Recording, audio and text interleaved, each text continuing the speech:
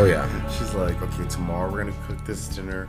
Breakfast, I have this. She gets a fridge fully stocked. Mm-hmm. I always laugh when you go to a relative's house that don't give a fuck, and they're like, and you get there and you're like thinking like, oh, should we is there breakfast? And they're like, why are we talking about this? Is it gone right now? Oh, I just started. Oh, yeah. So it's always funny when you're like visiting relatives because you have two types of relatives. You have relatives that like overly prepare for you, Mm-hmm. that they will go shopping, stock the fridge, have everything ready for you. They'll have meals planned out, even if you had no plan Right. on like eating there or like in the morning. I just remember that as a kid, and then maybe even as an adult, you have those relatives. And then you also have those relatives that just don't give two fucks about you being there. And so like you'll wake up and you're thinking like, and I think it's even funnier when you're surprised by the ones that you're thinking like, oh, they're going to be fully stocked. Mm-hmm. They're going to have all this stuff. And then you wake up in the morning and there's like nothing. Like, well, there might be some cereal left. I don't know. And then you go to them and you're like, oh, do y'all have like juice or cereal? And they're like, oh, I think I have something. And they like look and they're like, yeah, I got some tap water. I have some orange juice and stuff. This milk might be good. I don't know. And then parents are like, oh, we'll just get breakfast or something. Or like, your parents have to like whip something up in with what they have, what that relative has in their kitchen and stuff like that.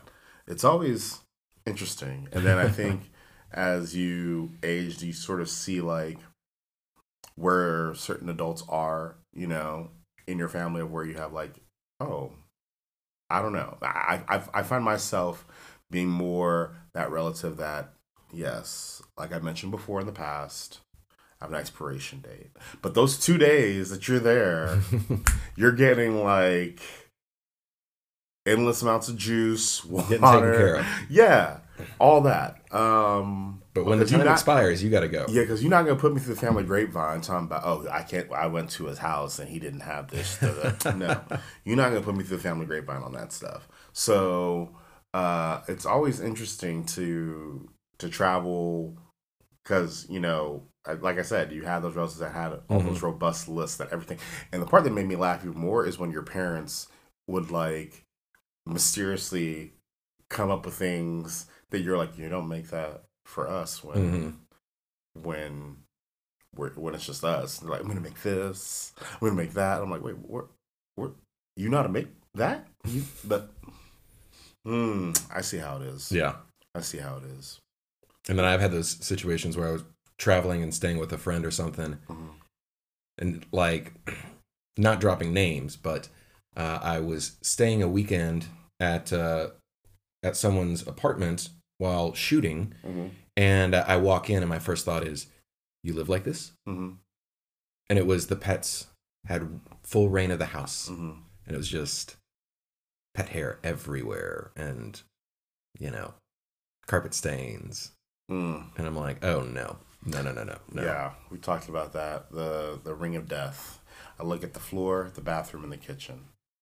But on that note, bathroom was spotless. It was, I guess that's the one place that they didn't allow their pets. And on that note, welcome to Throw Champagne, Season 2, Series 2, depending on where you live. Hosted by Thomas Massaquoi. Executive produced by Tyler Golly. Music by Chris Wagner. We are back in studio for the first time. It's been almost, not a year, but I mean, it's been like 6 months. We took 6 months off because why not? Yeah. Why not? We're back though. I had to get some more experiences built up to talk about and dissect and all that. A lot has happened. But, we don't want to stay too much on the recent past. I think we should focus in more so on what I've possibly been watching because it reminds me a lot of my youth. I recently watched the Miss Cleo documentary on HBO Max, and I would say that it was very insightful. Miss Cleo in the 90s was everywhere. Like everywhere on late night. Call Me Now. Spoofs were happening. To explain what we look at with like social media now, everything was related to television, because this was also before the internet was the culture. Yeah. Like, internet was more so used. Yes, the internet was around, but it wasn't like the culture. There was no smartphones. No. You know, I didn't know any person under the age of like 18 or 20 that had a cell phone to begin with. Internet was still dial-up. Mm-hmm. You'd have to wait 30 seconds for a whole one web page to just slowly load from the top down. Yeah. And so, yeah, you were intaking all of your media, the majority of it, either through, you know, the radio or primarily television. Mm-hmm. And depending on what time of day you were watching, you had different types of commercials. Yes. You know, middle of the day, they're showing reruns of The Munsters, and there's lawyer commercials and medication commercials, old people stuff. Mm-hmm. And then you have like prime time, where you have, you know, Ford and things like that, regular commercials. But then we get to like 8 or 9 p.m. I'd say after 9, yeah. That's when we started to get the infomercials that were like very targeted. Romance, future, these albums that they were like the album collections. Oh yeah.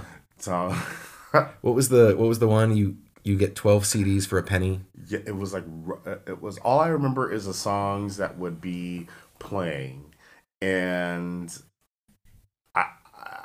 I think everybody I think depending on your age, like it was like all those like R&B, quiet, jazz. Kenny G was always in rotation on that.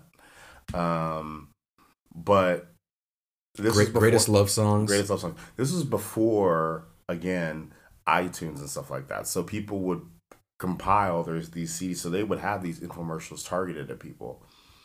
And so Miss Cleo came out of nowhere, where she was more so that friend that could give you that sass of like your future. And mind you, in the 90s, psychics... She was a card reader, right? Yes. Read the cards. Yes, but mind you, psychics were big in the 90s. Like TV shows, talk shows. Every talk show had some form of like a medium on their team. I think psychics... I remember Montel had like... Oh, yeah. What was her name? Sylvia. I remember Sylvia was shot. Sylvia's gone now. Half these people are gone now. But Sylvia would sit there with her smoker's voice and her long nails, and she'd be on Montel. She'd be like, I'm seeing something. And she'd be like, and it was like, but I just remember Sylvia looked like that neighbor down the street that always smoked Marlboros. Never ashed the cigarette. Yes. And you didn't know what she did, but when she told you she was a psychic, you were like, bullshit. And then she would read you. And that's what it was. Well, I think it's funny because you said they were big in the 90s, and then it hit me that I think that's a profession, quote unquote, that has always been popular. You can go back to like in the Victorian age, every dinner party they'd have like a seance reading, you know?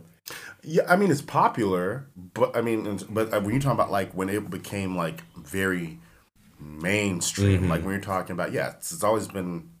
How many palm readers businesses can you think of that have always been there? Oh, I mean, I don't want to call out the city we're in, but there's this one street that used to have all these card readers. You thinking of right by the bar that I was managing? Yes. Yeah. Yes. Yeah. Yes. Growing up, everybody that like grew up, we all know that one street that had like all those card readers lined up, like on that main road or in that area. They probably have like 2 left still over there, maybe 3. But there used to be like a deep, like I'm talking about, deep on that area. So it was the psychic district. Yeah, it was. You know, so Miss Cleo became sort of like, I mean, the face of it, the Beyonce of like mediums. Where you're talking about like the commercials were just running all the time. Any channel. Yes.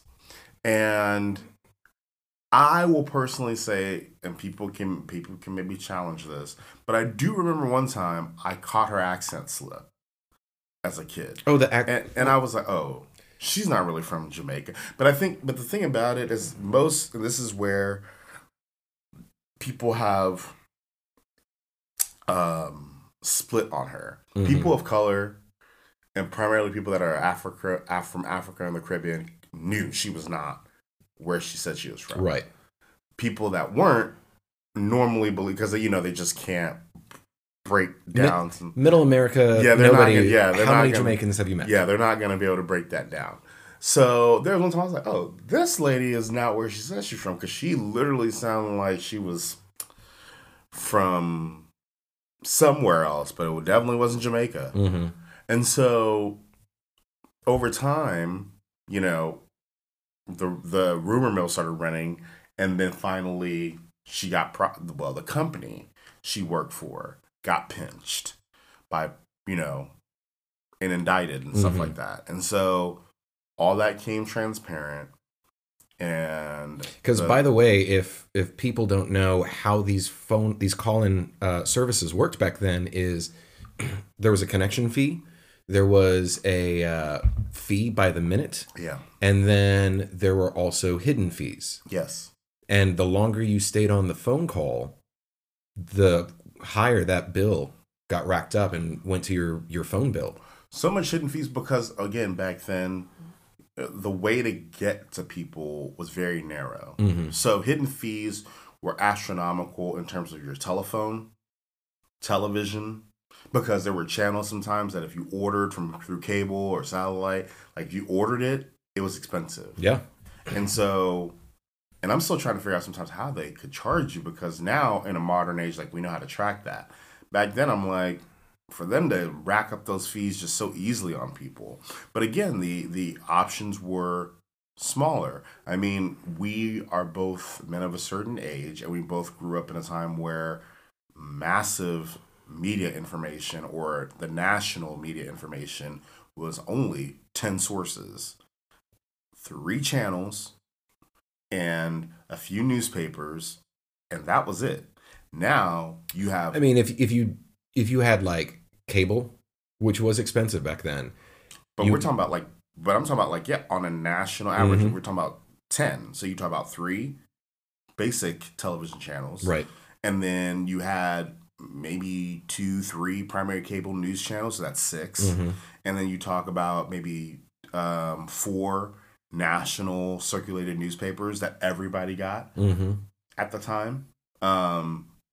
But there was no more than 13 national sources of information that we could all collect. So the information that we were getting was either consistent or universal on that. Not how it is now, where everybody has up to 100 different sources of news information available to them at their tips. And you're also finding with things like Twitter, or there's Substack is a place where writers of any kind it's an OnlyFans, but for writers. So there's a lot of journalists that are leaving the bigger organizations, becoming independent journalists, and not having a bias that their employer gave them or told them to work within. So every day there's new and more avenues of information that we're getting. So yeah, I mean, essentially she got aired out, got discovered, and she lost she didn't really have anything to begin with. Because they didn't pay her a lot. They didn't pay her. But what you would have thought that she had made a lot of money, she didn't.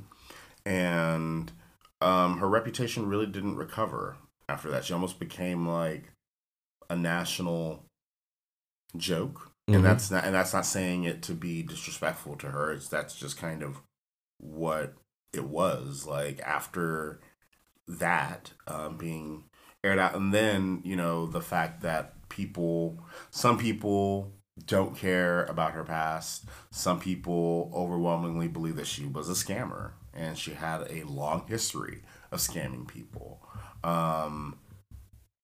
And so even the notion after the fact that it was aired out, like they showed her birth certificate and everything, and she was not born in Jamaica. They had an interview with her. I think one of the last big circulated interviews for her for a project that was shown in the documentary. She still was writing that Jamaican accent. Really? Yes, in 2012. Wow. And so I was like, oh, okay. And she's still alive? No, she died of cancer. I think 2018. Okay. But again, you know, she came out, good for her, towards the end of her life. But also the fact of where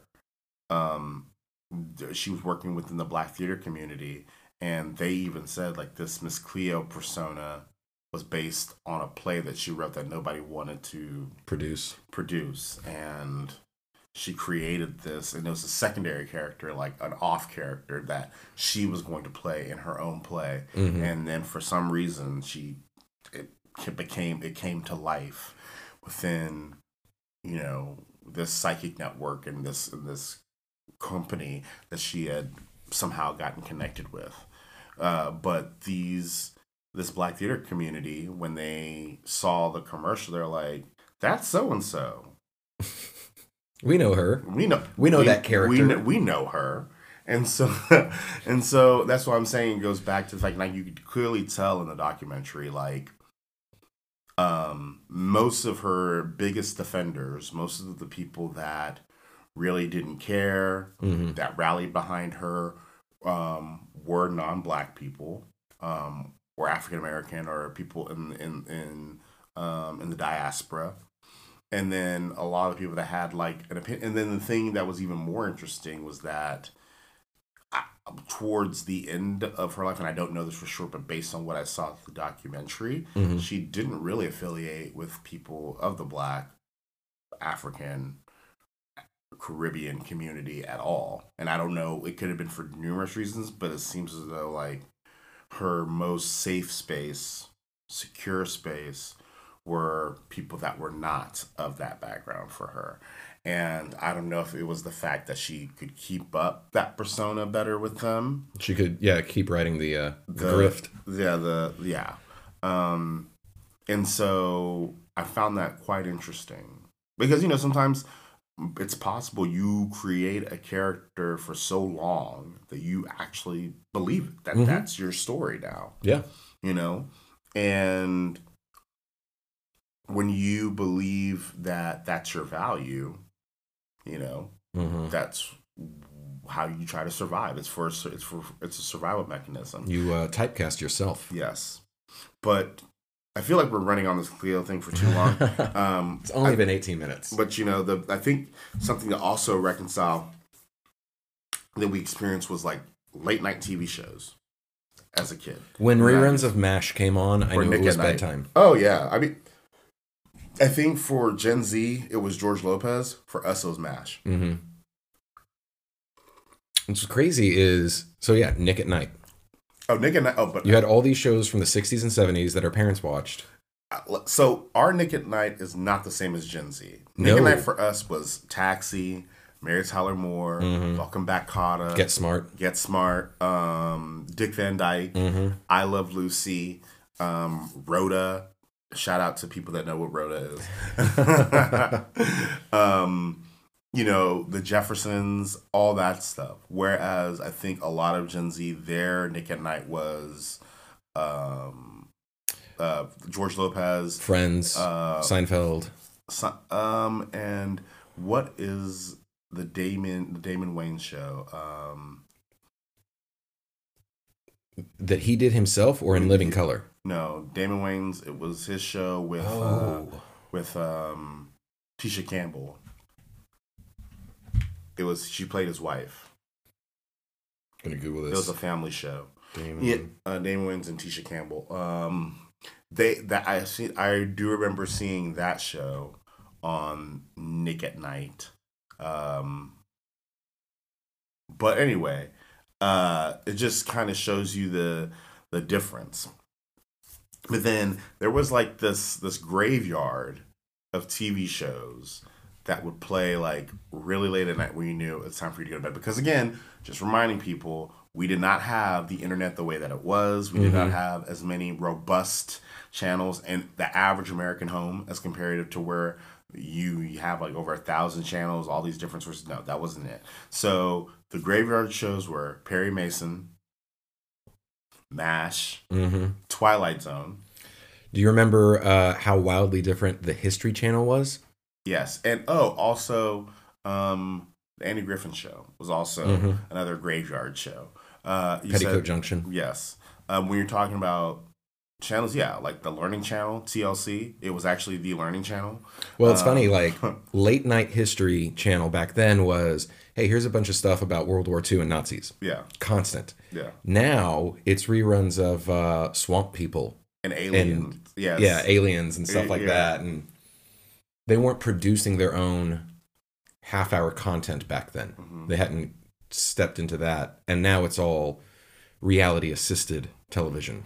Well, also the thing about it is that content back then made was significantly different now. Now, I don't know if it would be possible, but it's crazy to think that the era that we're in, the amount of content studios have to produce because of streaming services. Like when you think about like every week Netflix is dropping something new.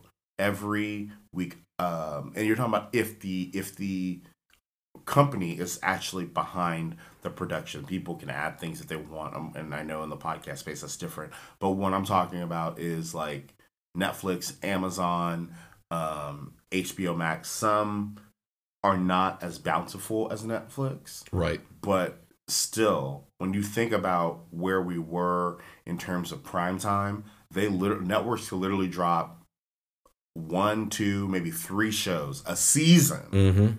A season, and that was it. That was good. And that was it. Imagine if they had to drop shows every week. Well, and think of it like I'm talking about like a whole season. Yeah, within a week. Within 1 week, and then you do it again next week, and the next week, and the week after that. Yes. You also have the fact that like when it was a channel, primarily it stayed within a very small range of genre. You know, History Channel. Just history shows, right? Something like Prime or Netflix, they're having to drop content in every single genre. Yeah. Regularly, on time, you know? So they're producing their own stuff. They're also buying up stuff that's been made and needs distribution. So, yeah, it's wild. Crazy times we're in. People ask me, hey, have you seen this show? And I'm like, I haven't even heard of it. Yeah. I don't know what that is. Somebody, recently I was talking to this girl and she's like, have you seen 1899? And I was like, yeah, the Tim McGraw thing, the cowboy that I've seen a couple of. And she's like, no. That's on another one. Yeah. And that's 1882 or something. I don't know. But yeah, I was like, no, I've never even heard of this show. Yeah, there's so many different TV shows that it becomes exhausting. For you, and you sometimes can get overwhelmed. But I know for some people that love content, it's great for them. They're in heaven. Yeah. You know, I do know during COVID, like we all were loving streaming services because it was the only thing that was keeping us like, and the internet thrived. Oh yeah. On the amount of stuff that Tiger King would have never worked outside of COVID. Never. Tiger King would have never worked outside of COVID. But we were all stuck at home, and we were like, are y'all seeing this shit? Oh, did you hear that they found what's-her-name's husband? Yes. Alive? In Costa Rica or something. Yes. Living his best life. Yes. So it's like all these different things that like happen or accumulate with people. So interesting. Well, people often are like, you should watch this. And I'm like, I don't have time in my life to watch what I want to watch. Let alone take on something new. Oh, and there's 5 seasons of it. No, I can't. I can't get invested in that. I'm the type of person that if I do watch something, I like to watch it all the way through. So I am a typical Aries. Once I start, I want to get through it because if I'm interested in it. If I'm not interested in it, I'm normally out within the first episode. So there are like shows that are in my queue that literally I started. I'm like, I'm not. And then the crazy thing about it is when they drop the new season, I just pick up from the new season and watch the recap. Because I'm like, this shit is stupid. I'll pick up the next season if it comes back and I get it. I'll be interested at that point. It's like recently I finally watched Breaking Bad start to finish. And then I was like, okay, I need a break. And I'm like, oh, but there's a movie. So I watched the movie. And then I was like, oh, there's Better Call Saul. So I watched. I never got a Better Call Saul. I enjoyed it more than Breaking Bad because there was comedy in it. But I get to the final episode on Netflix and there's a cliffhanger and I realize they don't have the last season on Netflix. So now I have to wait until whenever to watch they buy that or whatever. So I got shafted on that a little bit. I just wanted to wrap it up and move on with my life. With your life, yeah. Or if the conversation came around the riverbend, you were like, you know what? We can talk about it. Some people, they don't like spoilers. I don't care. I would prefer not to have something spoiled. Oh, I don't care. Like, if it's a movie that I want to see, I'll stay off the internet until I go see the movie. Oh, no, I don't care. I don't care because if I'm going to watch, I'm going to watch it. And, and honestly, there's not a lot of films that you can catch me off guard where I'm like, oh, I didn't see that coming. They kind of tell you a little bit because I think a lot of the time they like to, especially when you know they're going to recap how they reveal the big reveal. But that's one of those things. Also, a poorly made trailer can give away twists. And there's things like I've seen trailers and then talk to somebody that's seen the movie and I'm like, well, obviously this happens. And they're like, how would you know that? I'm like, it's in that minute 50 trailer I just saw. And mind you, a lot of times, I know that with a lot of these trailers, like, it's not the directors and producers producing the trailer. No, there's companies that... It's a marketing company that's doing Exactly. It. So, and there's certain parameters they're working within with their trailer, but they test to see, like, what's going to capture the people's eyes, what's a pivotal scene that they can give away, that's like, that they can show in this, that's going to catch people's eyes, who are key characters that really sell well within that market. You know, the thing that's crazy is sometimes people have talked about this in the past is depending on, especially where you have an ensemble cast, depending on what country it's being released in, they will focus on that actor more than that. So, like, for example, I think it was one film where I think there was all these couples that were on a retreat. I forgot the name of it. But two of the actors were black, but they weren't well known. And this is a comedy, right? Yes. I know exactly what movie you're talking about. But Phase on Love was one of the characters in that. But because he wasn't famous, quote unquote, in that market, they kind of slashed him from the marketing. And he took heart to that now. Took umbrage with it. Yeah, I do agree that, you know, when it comes to race and stuff like that, that's not cool. But, you know, there have been situations of where, like, in certain markets, like, if you're a bigger star and you're in an ensemble cast, they're going to try to sell that film with that star. Right. You know, primarily, even though the star, like, another case in point, and I don't want people to come at me, but, like, Zendaya with Dune. Zendaya was in that film less than 7 minutes. Total, I would say her total time on the movie was less than 8 minutes. Yeah. Less than 8 minutes collectively. But the marketing and everything suggested that she was, like, there. Like, she was there. And she even said, I only shot like 2 weeks and I'm so lucky that they let me in at the last few minutes, and, you know, yada yada yada. She's like, they already had their chemistry. She's like, I was kind of nervous. And there's nothing wrong with that, but you could clearly tell that the marketing, because, to be honest, she's the biggest female actress in Gen Z. Right. She's the biggest Gen Z actress in the world. Right. She is, hands down. Timothée Chalamet is the biggest Gen Z actor in the world. Yeah, no, he is. Is he? Yeah. I mean, who else is bigger than him? Gen Z. Gen Z. He's the biggest for his the amount of work he's done. Yes, he's the biggest male. He's the biggest film star, male film star in the world in terms of Gen Z. Yeah, and Zendaya is the biggest female star in Gen Z. We were talking about like just pure films and like popularity and like all that. I would want to give it to Tom Holland, but Tom Holland is primarily known for Spider-Man. So I was thinking of him, but then I was like, well, other than Spider-Man, what films can I name off the top of my head? And I couldn't. I'm Cherry, but that was kind of, again, that was kind of like an indie film. But again, that's what I'm talking about, like just the how people view them. So anyway, the marketing, she was all over the place. Oh, yeah. Like they had her at the forefront. Having never seen the first movie from the 80s and having never read the book, I have. I've Shout seen out to Sting, who wasn't even a character in the book. The producers were like, just put Sting in there. But if you look at Sting in that film, he looks like a typical 80s rock star. Anyway. But like I've seen bits and pieces of it, never watched it all the way through, so I didn't know the story. So having seen the trailer, I assumed Zendaya was going to be in like half the movie at least. And then she shows up in the fifth act. She was in the film for less than 8 minutes. But that's the thing about it is that they say she's going to play a bigger role in part 2. Yeah. Which I get that.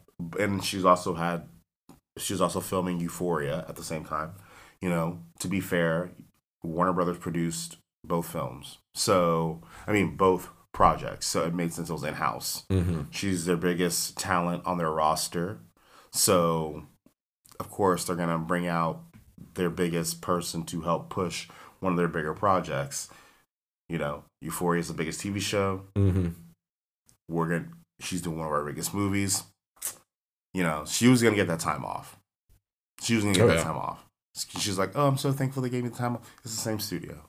They're gonna make it work. They're gonna make that work for you. They were gonna make that work for you because they wanted to make that money. Yeah. So it's just interesting to see like when you're looking at that dynamic of where some people get pushed in, some people get pushed out. And seeing the different plays that they do over time. Now the way they market projects are completely different. They can't be as, because like we said, but with the course of the internet, the internet's open. So you have to be more consistent, or you can't be so like if you release something in another country that could be offensive or could start a conversation in another, you have to be conscious of that. Right. So now companies are definitely more so like, oh yeah, we can't. Like they could get away with that in the 90s. They can get away with that in the early 2000s where they could release something in the catacombs of another country and it would never see the light of day over here. Right. But no, they can't do that anymore. Artists could do the same things. Musicians could release singles in other countries that we would never hear in the United States, and they would bask in it as cheesy as it was, or as people would make fun of it on the radio here. Not anymore.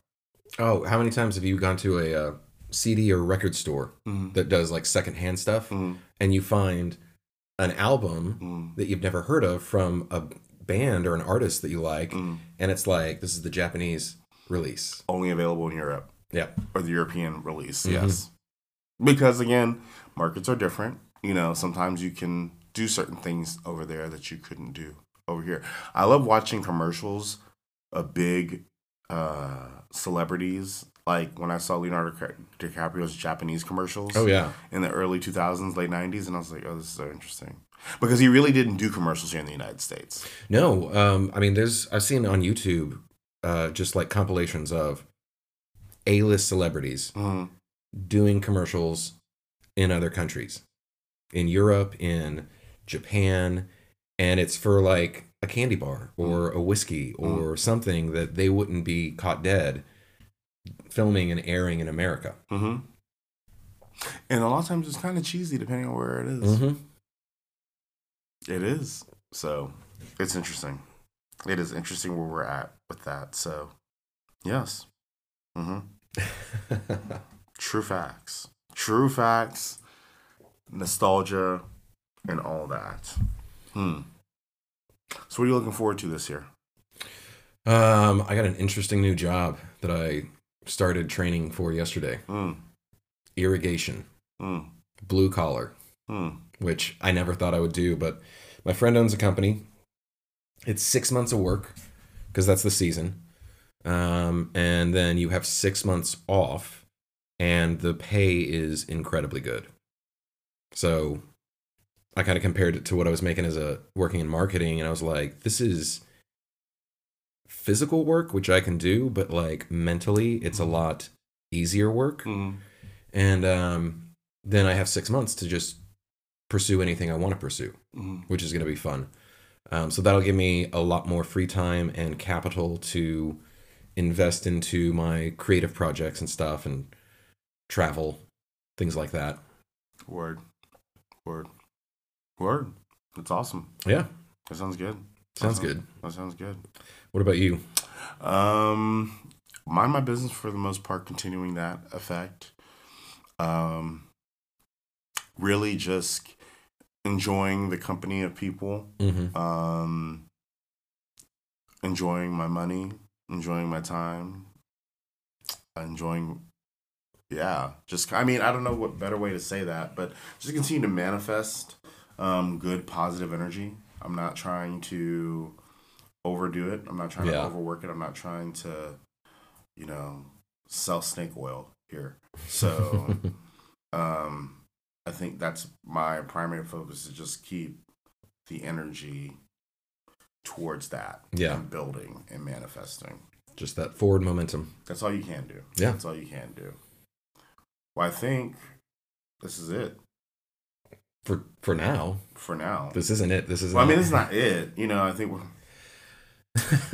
this is our first episode. There's a podcast that I listened to, and it was like the last one of the year, because they only do one a month. Yeah. And he's at the end of the podcast, and he goes, "Well, I've got an announcement. This is the last episode of this podcast." He holds it for like 5 seconds and then goes, "This year." I was like, "Oh man," scared me. But this is our episode of Throw Champagne, series season 2, the podcast, hosted by Thomas Masquai, executive produced by Tyler Gali, and music by Chris Wagner. We have so much coming this season. Stay tuned.